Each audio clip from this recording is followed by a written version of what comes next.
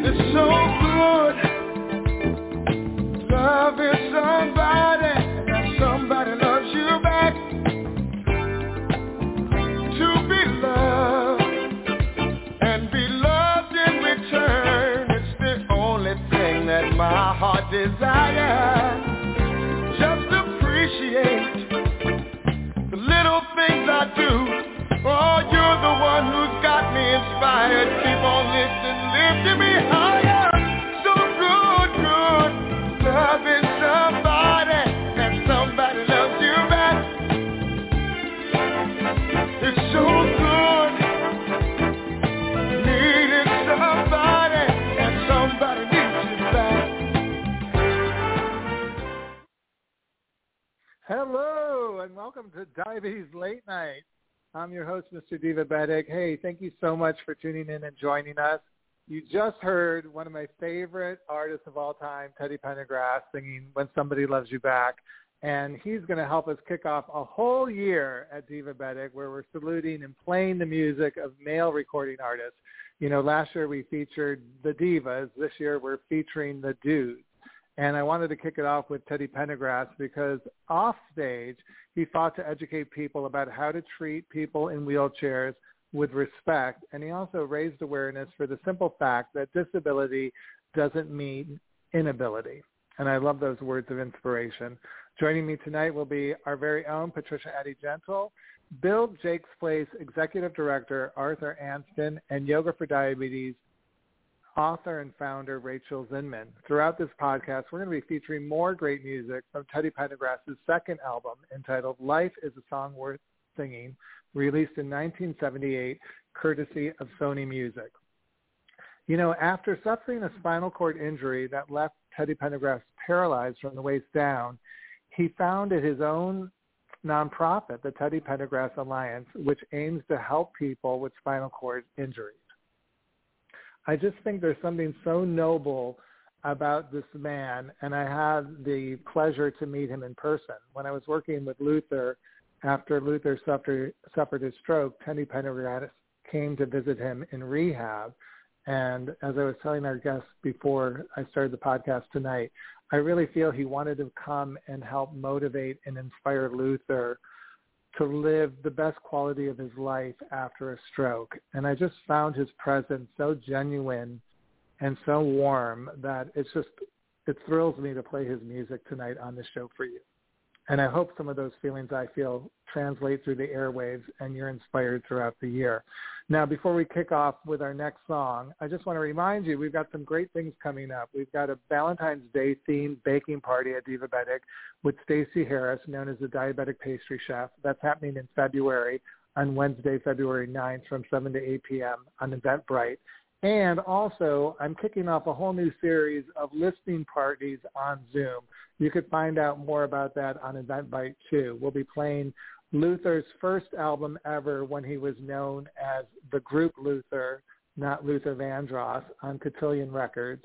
And Leon Petrosian, who's a huge fan and also Luther Vandross historian, will be my co-host on that Zoom listening party for you to enjoy. But right now, let's get back to our musical inspiration, Teddy Pendergrass.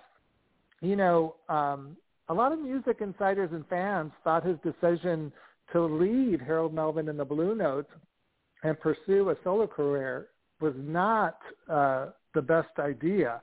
But after the release of this album, there was no doubt that he made the right decision.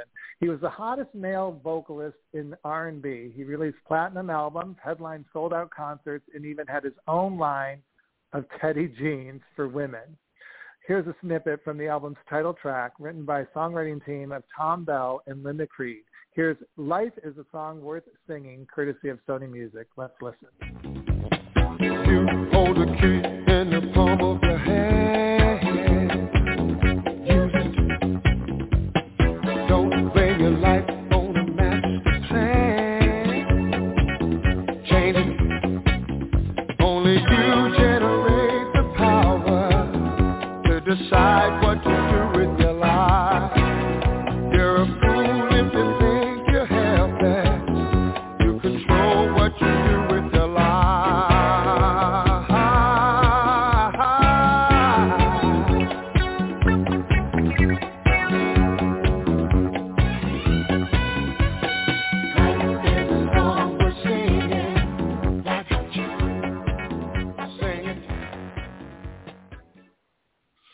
Welcome back to Diabetes Late Night. I'm your host, Mr. Divabetic, and if I feel sound a little congested or nasal, it's just because it's cold in New York. But I will tell you that I did test positive with COVID several weeks before the holidays, and even though I had both vaccinations, a booster, and the flu shot, I still tested positive. But fortunately, I had very mild symptoms.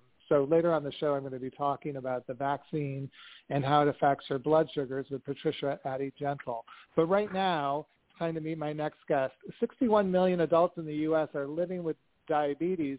Are living with disabilities that impact major life activities such as mobility. Over 16 million adults with disabilities have diabetes. My first guest is the executive director of Build Jake's Place, a nonprofit that brings all-inclusive playgrounds to New Jersey, or as my guest likes to say, a place for everybody of every ability. Please welcome Arthur Aston to the show. Hi, Arthur. Hello. How are you? I'm great. Thank you so much for joining us tonight. And thank you for being a Teddy Pendergrass fan. I think I'm not the only person who got to meet him in person. Yes, I'm a huge Teddy Pendergrass fan. I love music in general, but I grew up in the South Jersey area right outside of Philadelphia, so the sound of Philadelphia is my type of music. So I'm a huge fan of Teddy Pendergrass for sure. And you did get a chance to actually meet him in person. Can you tell us a little bit about that? Yes. So, again, going back to the sound of Philadelphia, I'm a huge Patti LaBelle fan. And well over 10 years ago, she did a reunion tour with her group LaBelle, and they were down in Atlantic City. And I'm a wheelchair user. I was born with spina bifida. And where my seat was, Teddy Pendergrass, he ended up coming and sitting right next to me very briefly, but I had a chance to speak with him, and he was very surprised that I knew who he was and that I knew his music because 10 years ago I was 30 years old, so I was maybe even a little younger than that, depending on when the tour was. I can't remember what year it was exactly, but he sat next to me, and I had a chance to tell him how his music was just so great to me, and how I just love listening to his music and what an inspiration he was to me, how he kept going after his accident that he had that left him paralyzed, and how he kept his career going after that. What an inspiration it was to me. So I'm very grateful I had that opportunity. I felt the same way. So let's back up for a minute and just talk a little bit about spinal bifida and how that affected you, because it is one of the most common neurotube defects in the U.S., and it affects between 1,500 and 2,000 babies out of 4 million births each year. So tell us a little bit about the disease, what level of it you have, and we want to hear more about your life. So tell us about that.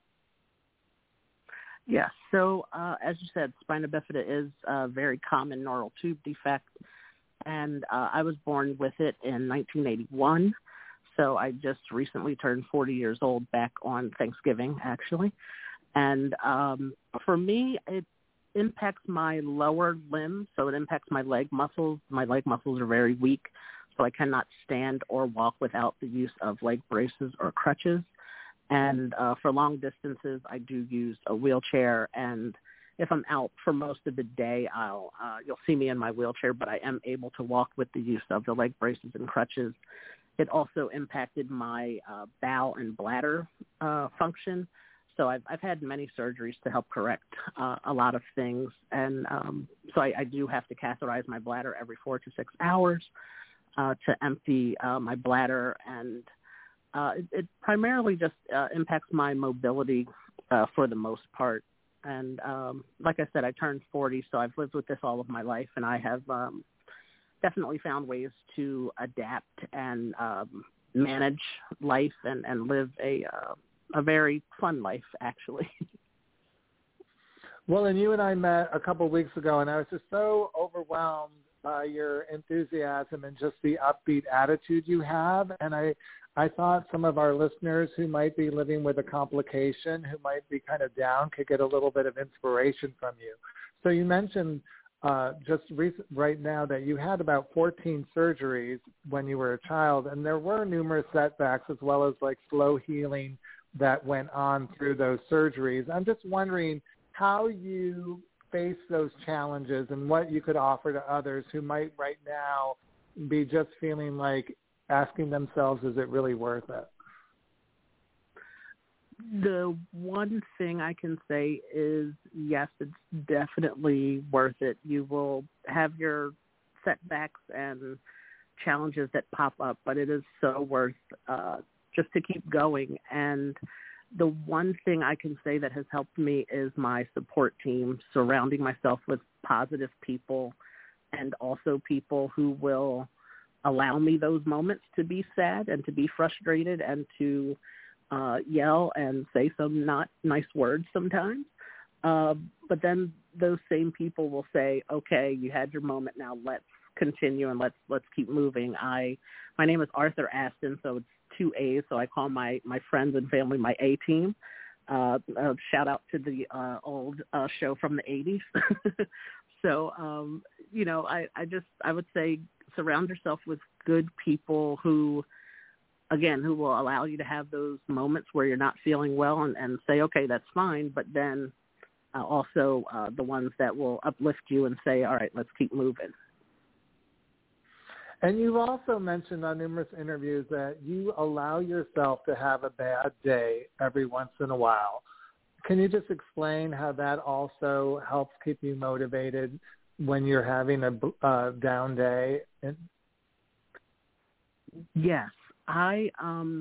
Because of my disability, so the spina bifida, it's what I didn't explain in the beginning was I had a hole in my back when I was born. So my spinal cord was exposed, and so that where they closed the hole when I was a day or two old, I have a lot of pressure there in my back, and I developed arthritis in my knees and my shoulders because I use my crutches or wheelchairs.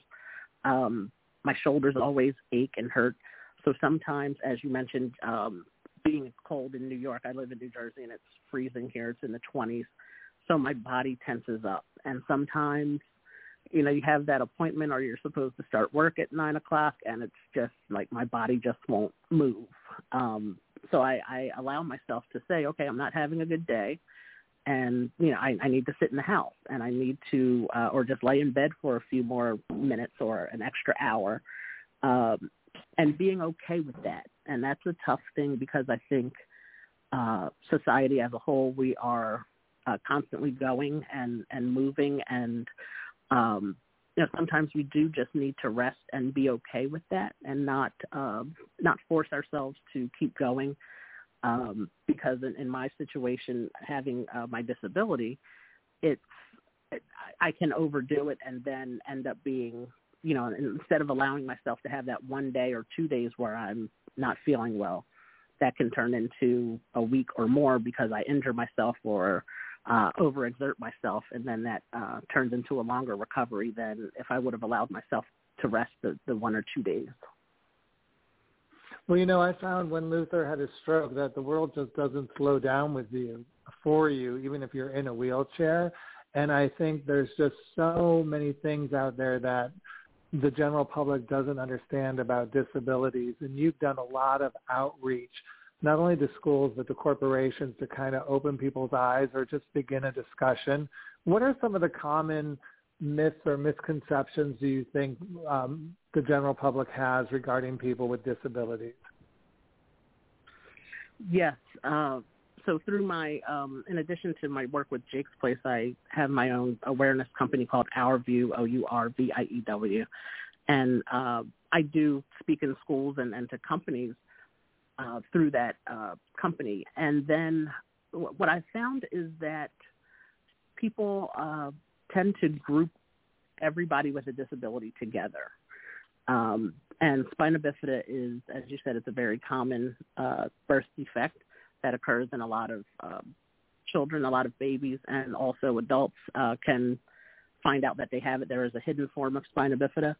So when they hear words like spina bifida or when they hear words like deaf or hard of hearing or blind, they tend to group everybody together, and that's not necessarily always true. Every person, there can be 5 people that have spina bifida, and we all have different, we're all impacted differently by the diagnosis. So I think that's I think that's one thing I would love to stress, is that if you find yourself becoming friends with or being introduced to someone with a specific disability, find out about that individual person, find out what their needs are, what they need as far as accessibility goes and accommodations go for them as an individual. Don't just assume that, because they have spina bifida, don't assume that they have to use a wheelchair, because there are a lot of people with spina bifida who don't have to use the leg braces and crutches like I do. So it looks different for everybody. Even though the name might be the same, the diagnosis impacts everybody in a different kind of way. And Arthur, what can you share with people who might have just recently had their life changed due to a complication? I mean, we have a lot of our listeners are dealing with neuropathy, heart conditions, blindness, hearing loss. And I don't mean to group it together, but I just think when your life changes due to some kind of form of disability, it has to be difficult. And I'm just wondering, what words of wisdom can you tell these people just to want to go on with their lives? Because I think it would just be daunting, like if you were Teddy Pendergrass and woke up the next day in the hospital after having sold out concerts and found out you had a spinal cord injury. I think most importantly is to, I would say, acknowledge that new thing, acknowledge the hearing loss or the vision loss, acknowledge it, and it will take time to accept it. But I would say grieve that loss, because it is a loss, a feeling like you mentioned with neuropathy. And for me, even though I was born with my disability, it still took time for me to really be okay with having my disability, because I grew up around children and my friends and family who were doing all kinds of things that I couldn't do. And it's very frustrating. So I would definitely say allow yourself to be frustrated and, but get through it, push through it. And also, again, just realize that it takes time to arrive at a level of acceptance, and just, just don't give up, and realize that you can, that you can make it through. And if there are groups, support groups, I would encourage you to, join support groups and find people who are experiencing similar situations as you are, just to talk it out. Because there are sometimes, in my life I can recall where nobody really understood what I was dealing with, because nobody else in my family or my friends group had spina bifida. So, and again, every spina bifida experience is different for every individual, but to connect with someone who can say, okay, I've had something similar to that happen to me is, can be very helpful and very positive for one's mental health and just to feel better that you're not alone. Yeah, and I feel like, we all want to be accepted and welcome, but there are several just real-life barriers preventing someone with a disability from being welcome. And I'm just, the frustration, the anger, maybe the blame surrounding it would be a difficult task. You've somehow taken the challenges that you're faced, and you said you applied those challenges to motivate you when you're facing obstacles, like when you're applying for a job. Can you explain how you took some of that, the frustration of just life in general, and channeled it into kind of overcoming the hurdle of finding a job that worked within your lifestyle? Yes, it was very difficult for me to find a job. I majored in psychology, and a lot of the psychology practice has moved to the clinician going to where the client is, instead of the clinician having an office and the client coming to them. And, so that became very difficult for me, because like I said, I'm a wheelchair user. I use crutches, so I couldn't quite walk up steps all the time, and it's just not safe for me to do that over and over again. So I had to really just evaluate and pivot from where I thought my life would be going into the world of psychology, and just realizing that there would be something that came up for me, and it's hard to not get discouraged, and I definitely was discouraged for quite a while, and would always think of a why me kind of situation, and why is this happening to me? Why can't I find a job? What's wrong with me? And I just had to realize that is not where I was meant to be. And again, that took a very long time to get there. But I definitely, got to a place where I could say, okay, that job was not for me then.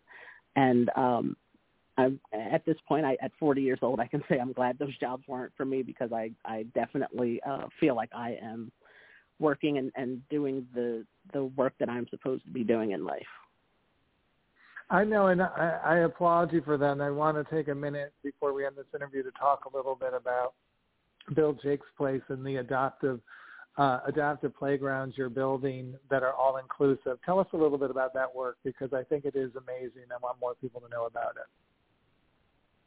Thank you. And Jake's Place is a nonprofit. We are out of Camden County, New Jersey, and we build inclusive playgrounds, as you mentioned, a playground for everybody of every ability.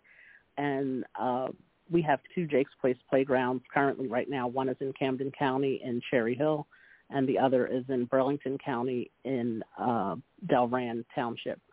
And in 2018, we had a law passed in New Jersey that's called Jake's Law, which will allow townships to apply for Green Acres funding to build more inclusive playgrounds. And we are currently working with 6 townships to build new playgrounds throughout the state of New Jersey. It was 7, but back in October, we opened up another inclusive playground in Robbinsville, which is, I believe, in Mercer County.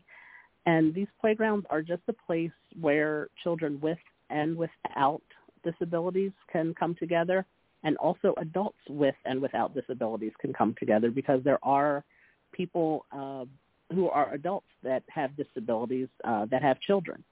So, and for somebody like me, I don't have children, but my friends do. I can meet them at a place like Jake's Place and enjoy full access of the playground. We have ramps, and it's just a great place where everybody just plays together, and you don't see the disability because the person with the disability can enjoy all of the features of the playgrounds, regardless if they are blind, deaf, hard of hearing, and if they have mobility devices like crutches or wheelchairs, they can access every part of these playgrounds, which is a great thing to see, because when I was coming up, these playgrounds did not exist. So I am grateful to be a part of an organization that is helping to make that change in the state of New Jersey. Fantastic. Thank you so much for joining us tonight, Arthur, and good luck to you on all these endeavors. And definitely we'll post about Build Jake's Place on our website so people can learn more about the fantastic work you're doing. Great. Thank you so much for having me. I really enjoyed this. We love any guest who name drops Patti LaBelle, so that you got us right from hello. All right, straight ahead, Patricia Addie Gentle. I was going to say Patti LaBelle, but no, it's our favorite Patricia Addie Gentle joins us to talk about how the vaccine impacts your diabetes. Right now, though, it's time for more music. Arthur and I love him. Teddy Pendergrass' Life Worth Song Worth Singing was an artistic and commercial triumph. It positioned him as a sex symbol who was able to showcase his versatility and robust voice to an even greater range. Now let's hear the biggest hit off the album. It's entitled Close the Door. It spent several weeks at number 1 and actually ultimately led Teddy Pendergrass to win the American Music Award for Best R&B Performer and the Grammy nomination for this album. So let's hear Close the Door, courtesy of SONY Music.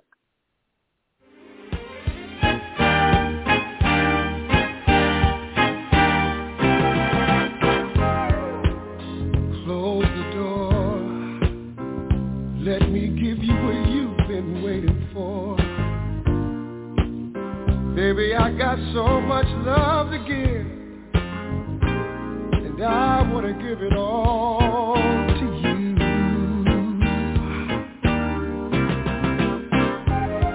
Close the door, no need to worry no more. Let's bring this day to a planned end. Girl, it's me and you now. I've waited all day long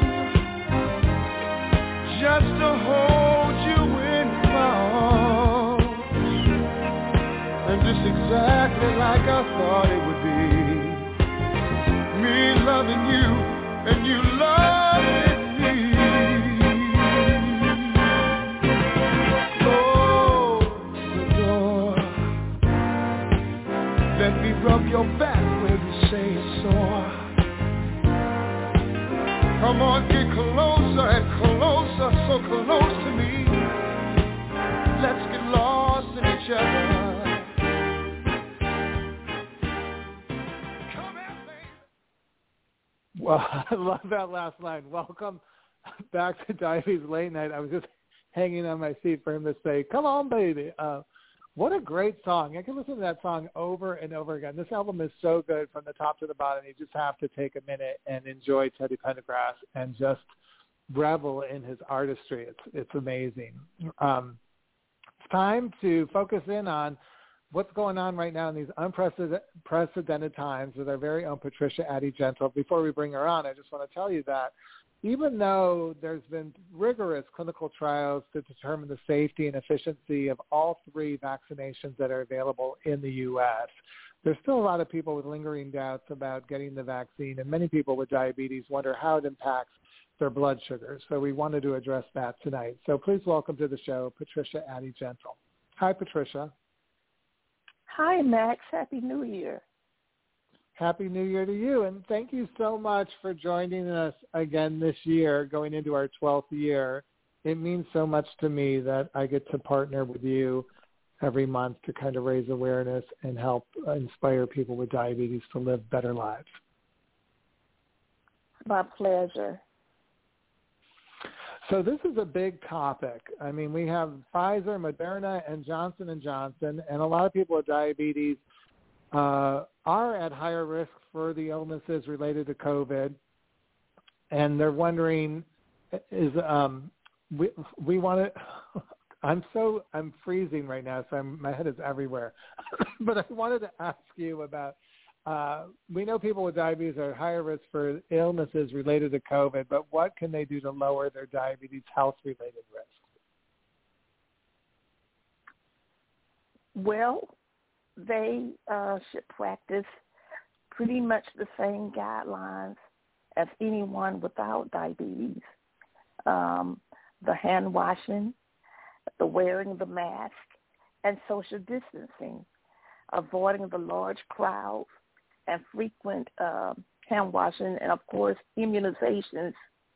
Either of the 3 vaccines have been approved, but we are recommending either Pfizer or Moderna, and then the booster after the 2 injections.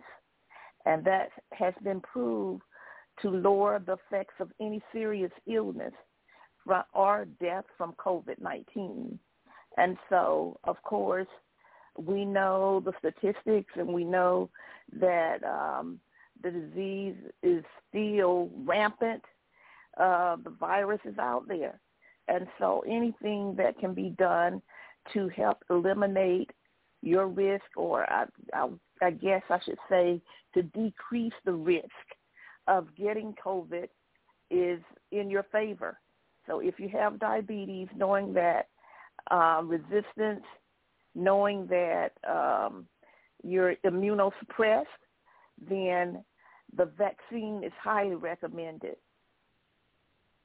And what do you say to people who are wondering how the vaccine affects their blood glucose levels, Patricia? What do you say to our listeners who might be questioning the impact on their diabetes if they do get vaccinated?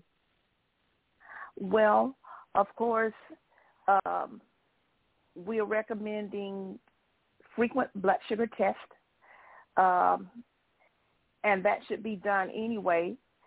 But even you might want to up that a notch just to see, once the vaccine has been given, what the effects are. It's individualized.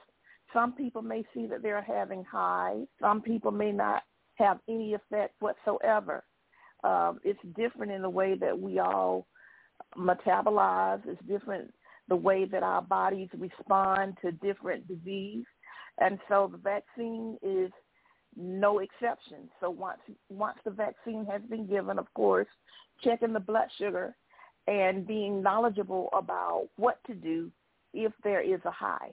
And, of course, we always would recommend that the A1C is within the target ranges.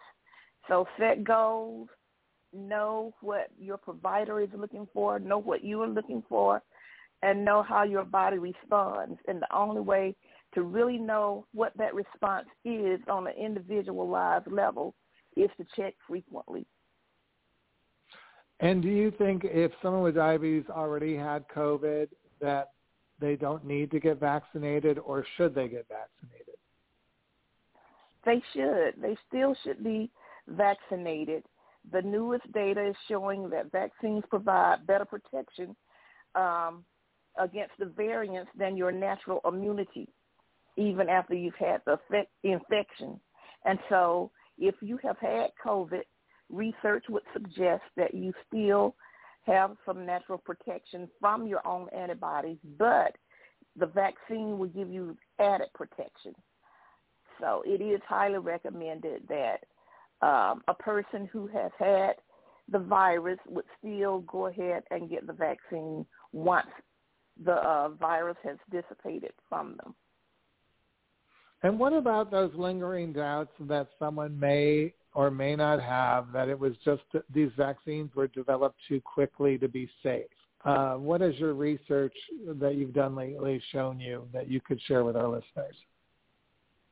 You know, Max, I too felt that the vaccine was developed real quickly, but through my research, I'm finding that the clinical trials were being done even prior to the release of the vaccine, and the efficacy has been proven.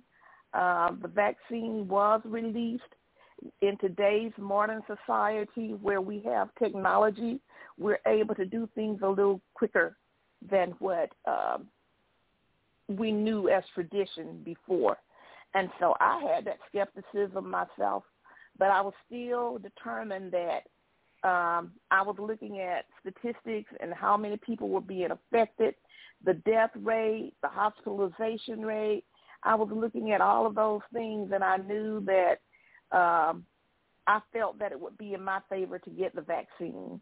And so as soon as it was released, I was out there ready and willing, and have gotten both vaccines and the booster. And how has your church community reacted? Have you found that a lot of people have been vaccinated and gotten the booster? Have you found that there's been hesitation in the Atlanta area when it comes to faith-based communities? Well, I haven't really touched base on that type of a scale, I guess.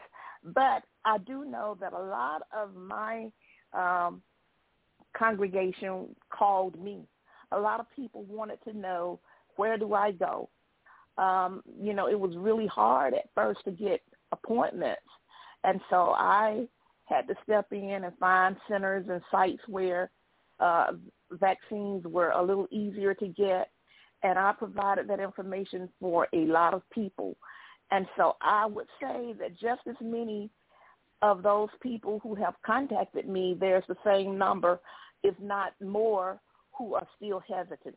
And so I would still think that the awareness, the education, all of that is still very much needed throughout society, including the faith-based community.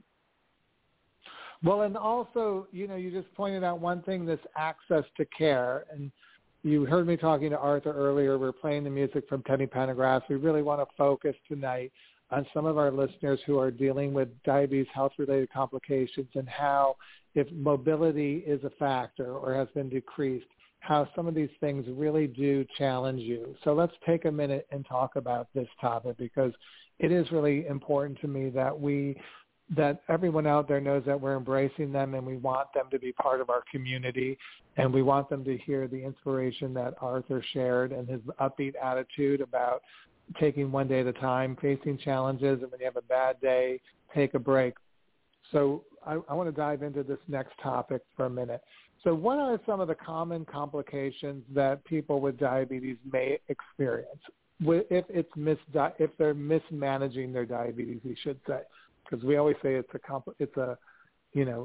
doesn't necessarily mean if you have diabetes you're going to have a complication. But if it's mismanaged, here are some of the complications. The most common complications that we think about are those things that cause disability are amputation and blindness. So we see a great number of clients who end up with amputations primarily because of circulatory compromise and neuropathy. But when you stop and think about the numbers of people who have heart disease and circulatory problems, then it's alarming to think that those same people are the ones who have strokes and heart attacks, which can also cause a lot of disability or the inability to function the way that a person has been accustomed to functioning. And so when there is a disability from a stroke or a heart attack, then there, of course, is a lot of rehabilitation that has to occur, as well as with amputations leading to rehab. But when I stop and think about those three things, I'm also thinking about kidney dialysis. We can't leave that out because it definitely, although we don't look at that as being a disability, but it definitely causes a level of functioning that a person has not been accustomed to, even the rigorous amount of hours that are spent on dialysis. So kidney failure is a complication, but the disability of changing your routine, not being able to do those things that you normally do is a great, it's a tremendous load on the psyche. And as I was doing a little research, I read a lot about depression, and we don't see depression as, we don't usually look at depression as being a disability. But when you take a look at it and you think about the way that a person develops coping mechanisms or the lack thereof, and the way routines change, the mobility, the function, the slowing down, not being interested in things that they're normally interested in, it just heightens my level of awareness when I'm doing an assessment. And I'm thinking, sometimes, so many times we kind of floss over that depression screening, but depression could play a large factor in the disabilities that people have. And so we need to look at depression as, I wouldn't say a cause of disability, but definitely being factored into disabilities. I wholeheartedly agree. So I guess my final question is, with those patients who have seen their quality of life deteriorate or decrease a little bit, how do you get them to become compliant with their self-care and stay on track with trying to achieve some healthy outcomes regarding their A1Cs or their blood sugar levels? How are you working to motivate them and encourage them to kind of move forward? In my practice, I just continue to present reality. I continue to to just use best practices and to talk about, or even if there is someone who can give a testimonial, who have gone through some of the things that we're talking about.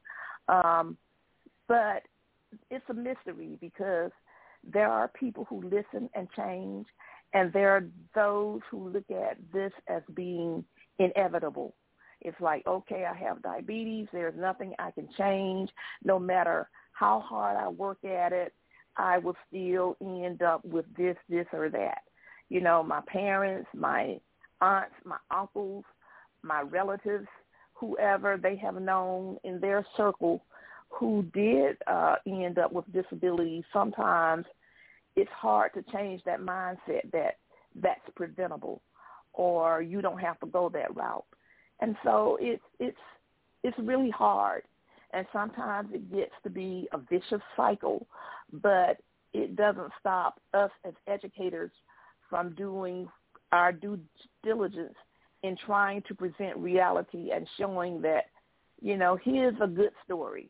Here's someone who ended up, started out the same as you, or maybe had these same kinds of symptoms, but look how things turned around.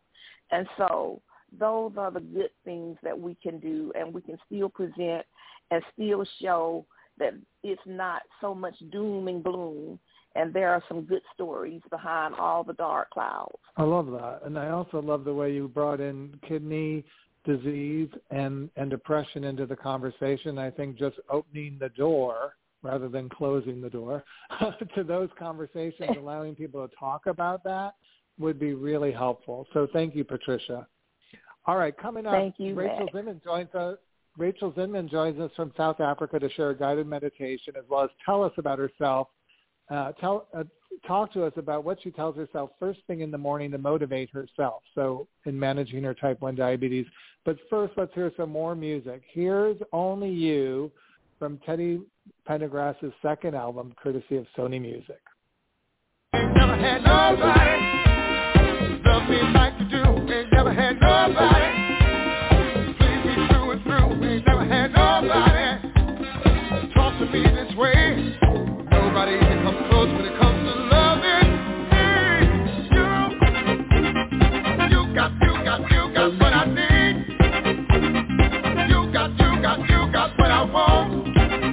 Only you, baby, only you. Ain't never had nobody in my life before. Ain't never had nobody. Take me straight to the door. Ain't never had nobody. My troubles. Well, down and out, girl, you come running on the devil. You got what I need.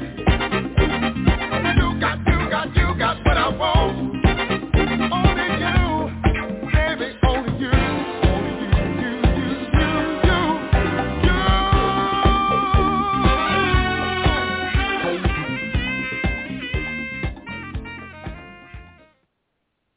Oh, I needed that dance break. If you've got any questions for me or any of our guests tonight, you could always reach out to us on the Diva blog or on Divabetic Facebook, Twitter, Tumblr, Pinterest pages, and we'd love to hear from you and answer your questions. My next guest is Rachel Zinman, a Byron yoga teacher trainer who has been teaching yoga for over 20 years and practicing for over 30. She's also a singer-songwriter and the author of Yoga for Diabetes, available on Amazon. She made time to join us in this pre-recorded tape to continue our tradition of presenting a guided meditation on our January podcast. Let's listen to the first part of our interview with Rachel Zinman. Hi, Rachel. Thanks for joining us. How are you doing? How have you been holding up through all this unprecedented, unpredictable time? I'm good. There's been a lot of ups and downs. But overall, I really can't complain because I'm in such an incredibly beautiful place here in South Africa. And, everything has been very smooth for me on a personal level. So everything is good. I'm really happy to be here. Yeah, right now it's been like an emotional roller coaster, mental roller coaster for everyone because everything keeps changing daily. And I get a lot of inspiration lately from Mary J. Blige's new empowering song, Good Morning Gorgeous, because I just think it's such a great way to wake up. And in the song she writes, I wake up every morning and I tell myself, good morning, gorgeous. Sometimes you got to look in the mirror and say, good morning, gorgeous. So I was wondering if you could tell us what you tell yourself first thing in the morning. How do you talk to yourself? Well, it's a great question because, I'm really into yoga, and I'm specifically have studied a lot of, the deeper aspects of yoga. And so when I wake up in the morning, I try and catch my first thought. Instead of just, sort of blindly going into the day and just kind of, just starting that self-talk, I actually catch that self-talk. And I say, is this really me?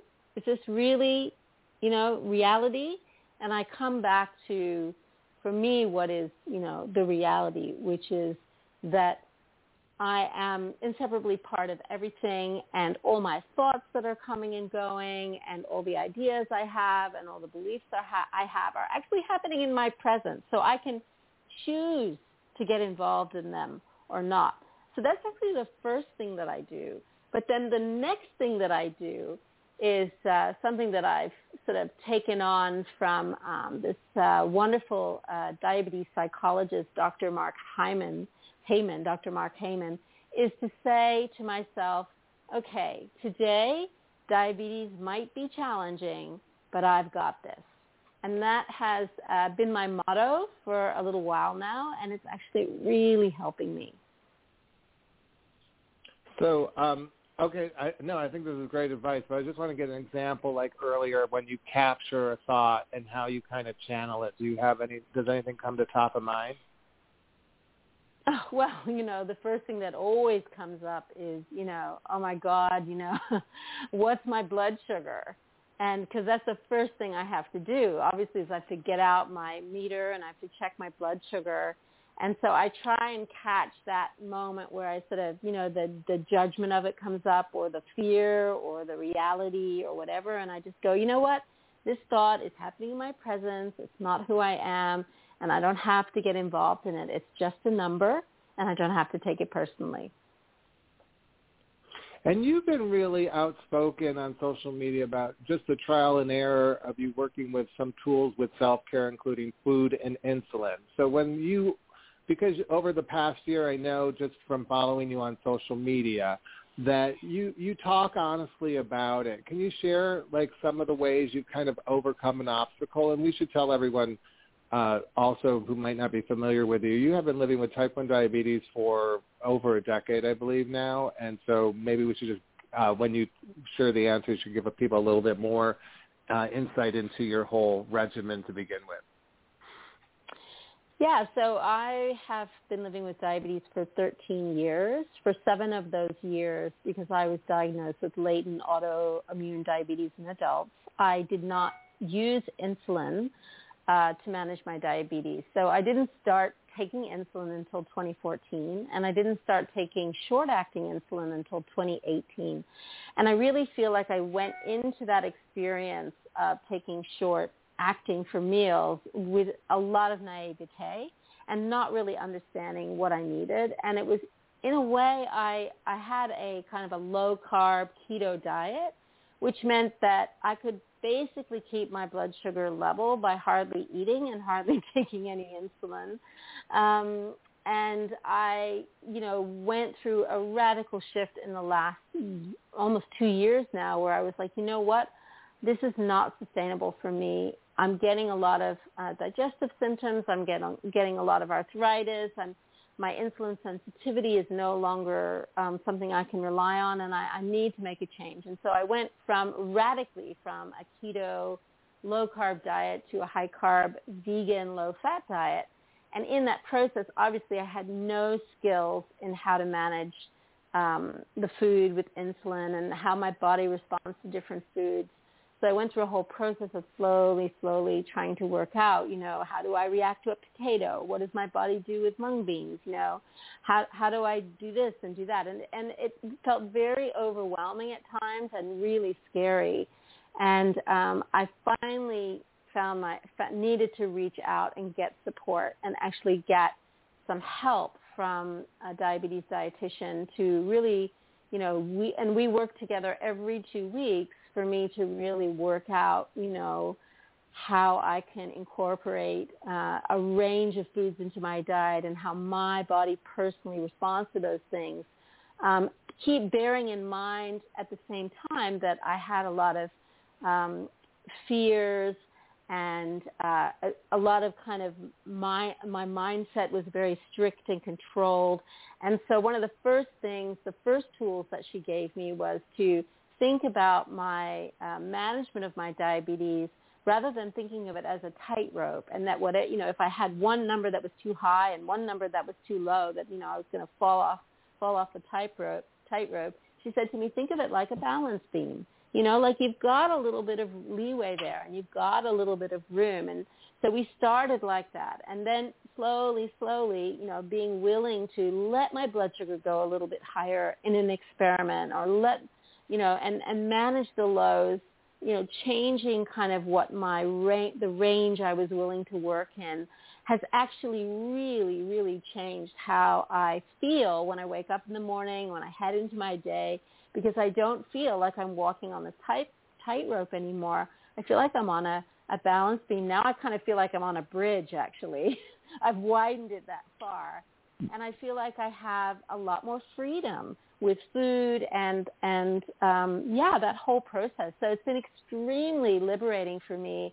And for the first time the other day, I had 2 pieces of toast with avocado and mushrooms and tomato and spinach. And that's used to be a normal breakfast for me before I was diagnosed with diabetes. And I never thought I would eat that again and actually come out of it with normal blood sugars.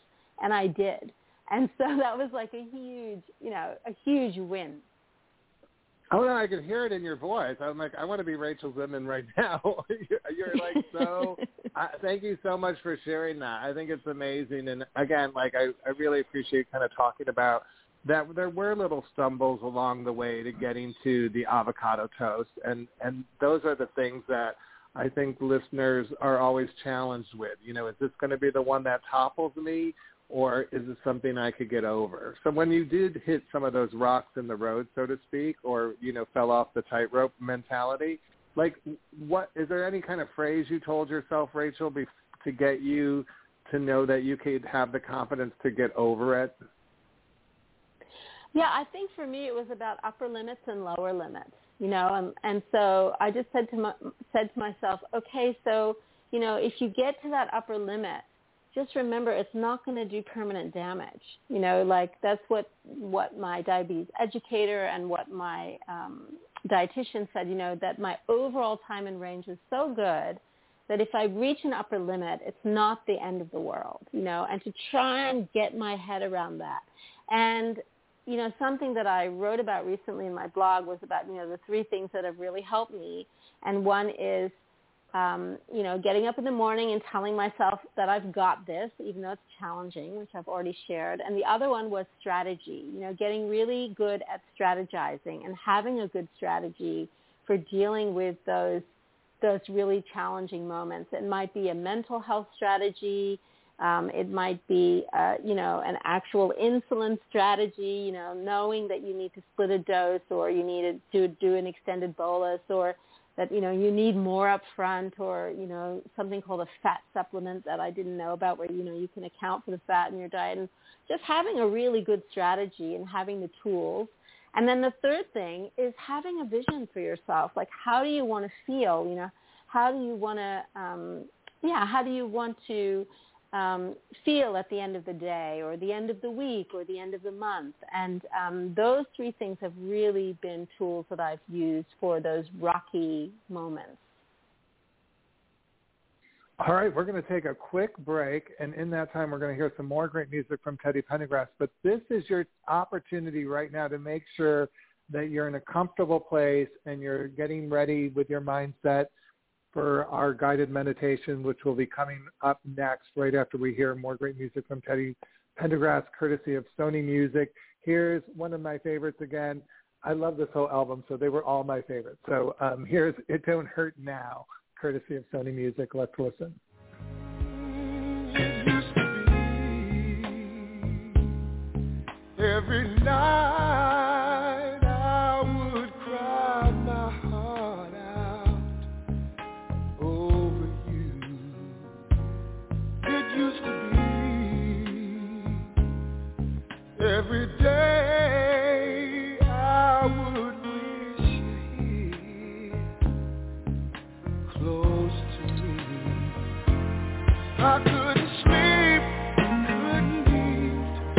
But you sit at home and I see. But now all that is changed. I found someone to ease my pain. And it's gone. No, not now. Baby, it's gone. No, not now. All right, welcome back to Diabetes Late Night. You know, if you take anything away from tonight with Teddy Pendergrass, it's also knowing that after his injury, he went on to record more great music and perform. And I hope you find that inspiring as much as you may find our guided meditation with Rachel Zinman.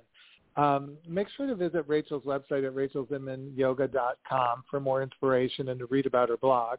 But right now, it's time for this lovely tradition we have here at Divabetic, where every year Rachel presents a short guided meditation just to help you get in that mind frame of a new year, a new year, new you attitude. All right, here we go. Here's Rachel's guided meditation. I'm getting comfortable.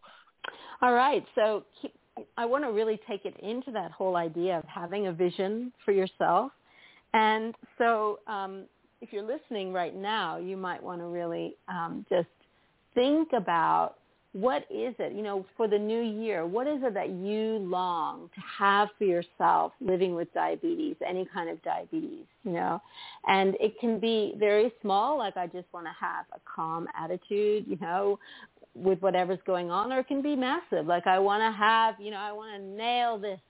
I want to nail my blood sugars this year, and like me, I want to have pizza or avocado toast or whatever it is. So just to have a vision for yourself, and to do that, we're going to go into a practice or a visualization where we're going to invoke the sun. And in yoga, the sun represents that shining light that's ever present. It doesn't go anywhere. Like right now I'm sitting here in my house and I'm surrounded by mist. But I know that the mist is just an illusion because the sun is always there, right? The sun is shining no matter whether there's clouds. And even though it seems like there's night and day, the sun doesn't move. So the sun is a beautiful metaphor for who we are that shining, ever-present self. And so the meditation is just to call in that strength and that energy of the sun and to use that to empower our vision. So that's the meditation that I'm going to take everyone through. All right, let's do it. Okay, so to start off with, we're going to take our forefingers and place them underneath our armpits and have the thumbs pointing upwards. And this is called breath balancing pose. And it's just a beautiful way to balance the left and right sides of the brain. And so you're just going to settle in wherever you are. You can be seated on the floor or seated on a chair if you're listening, or just be as comfortable as you like. You can lie down and do this. You don't have to be sitting upright. And then just start to feel how your breath flows in and out through your nose. And you might feel your ribs expanding into your hands. And then as you exhale, you might feel how the chest slightly moves away from your hands. And we'll just take a few breaths like this. And just noticing how that might settle you right down. Feel yourself letting go and just being in the moment with your breath. And then when you feel yourself settling down, just bring your hands down to rest on your thighs or in your lap. And visualize yourself sitting in the sun. You might like to imagine that it's actually a circle of light, like a light that clears away the shadow. And you can feel the sun on your eyelids. You can feel the warmth of the sun pouring in through the crown of your head and just lighting up your whole body. And the sunlight isn't harsh, it isn't too hot. It's just the right temperature for you. And feel its nourishing, healing qualities.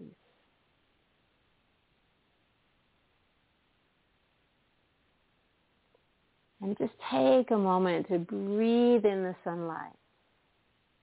And just letting go of anything that's external to that circle of light. Just leave everything behind, all the challenges, all the worries, all the things that maybe cause reactions or responses. Just let it all go and just be in this beautiful, warm, nourishing circle of sunlight.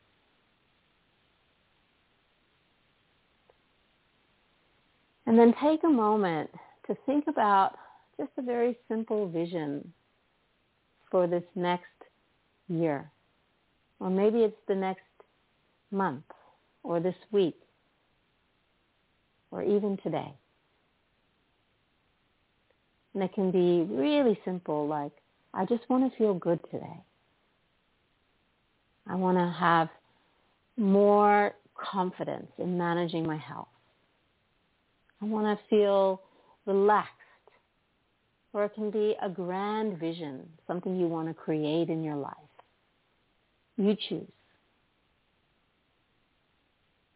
And imagine that vision. It's outside the circle, and you can see it. And then take that vision and bring it in. So it's sitting right in the center of your mind. And feel the light of the sun shining on that vision, empowering that vision. Bring that vision to light. And for a moment, imagine yourself actually living that vision. And how does it feel? And hang on to that feeling. Maybe there's excitement there, or joy, contentment, assuredness, courage. And whatever emotion is there, whatever feeling is there, let the sun bring life to that feeling. And just breathe it in, just like when you walk into the sun and you feel so happy and clear and relaxed, knowing how that sun supports you. And feel your vision growing, like how a plant responds to the sun. And just a few more moments now, just maybe feeling a sense of relaxation, patience, gratitude. Whatever's there for you. And then gradually come back to breath in your belly, just feeling the breath there.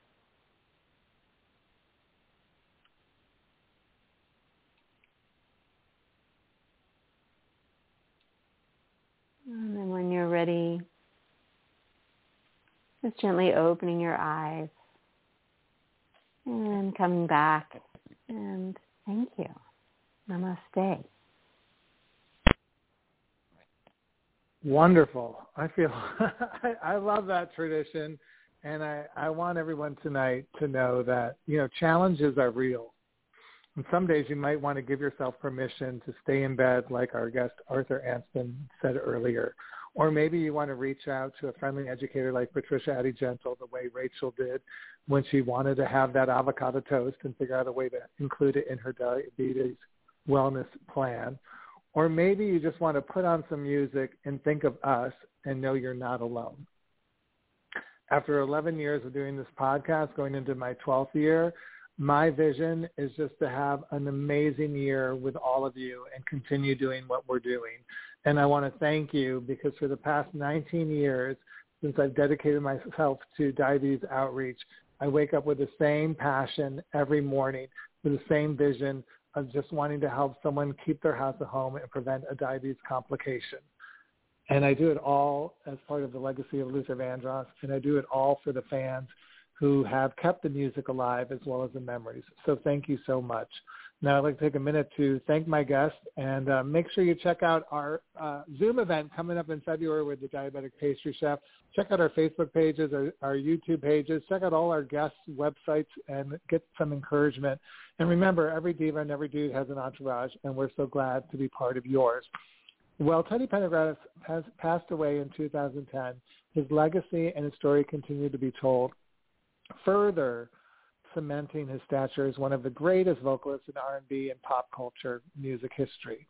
The foundation that he founded with his wife assists spinal cord injury survivors, and it was established in 2015. I think the thing about him that is so amazing is that he was always trying to help people focus on their care rather than on the cure, and open the eyes of the general public to how important it is to embrace people who are facing a disability or living with a disability. And I was going to say facing some kind of setback in their mobility, but anyone living with a disability, and make sure to include them in their life as well. It's so important, I think, that we stay together. So here's the final song tonight. It's called Cold, Cold World, and it's courtesy of SONY Music. Have a wonderful night, and thanks again for joining us for another great year of podcast.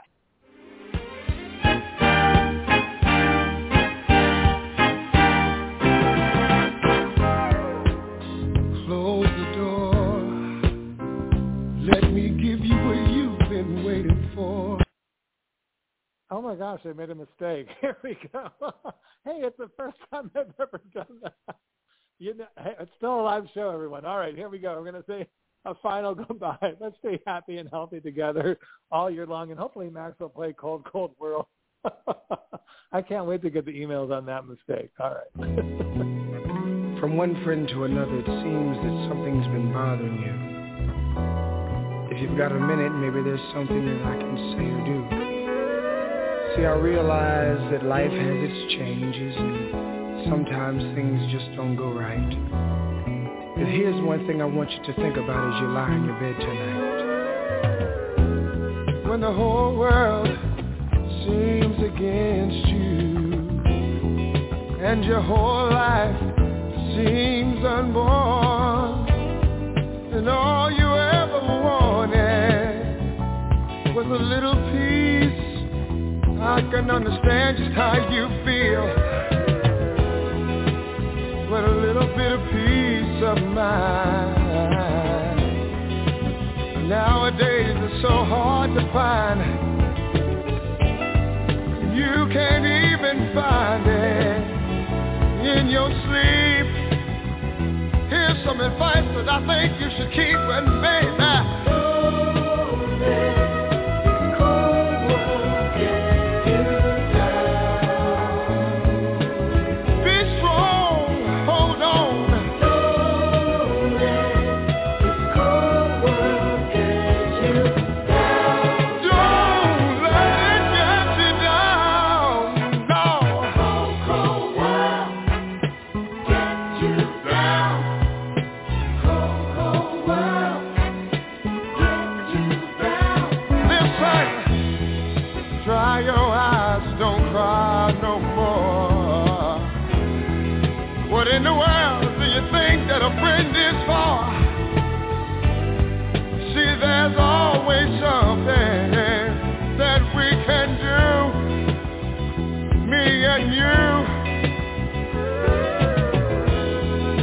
when things don't always go your way,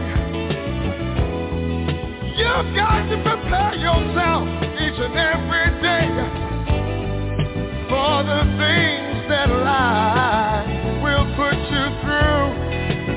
I'm telling you, will you listen to me?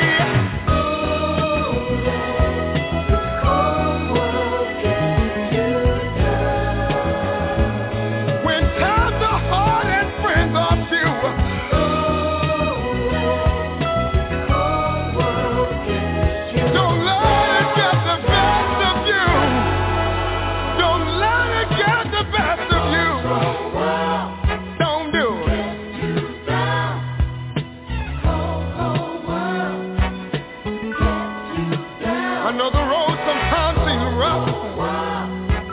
going gets a little tough.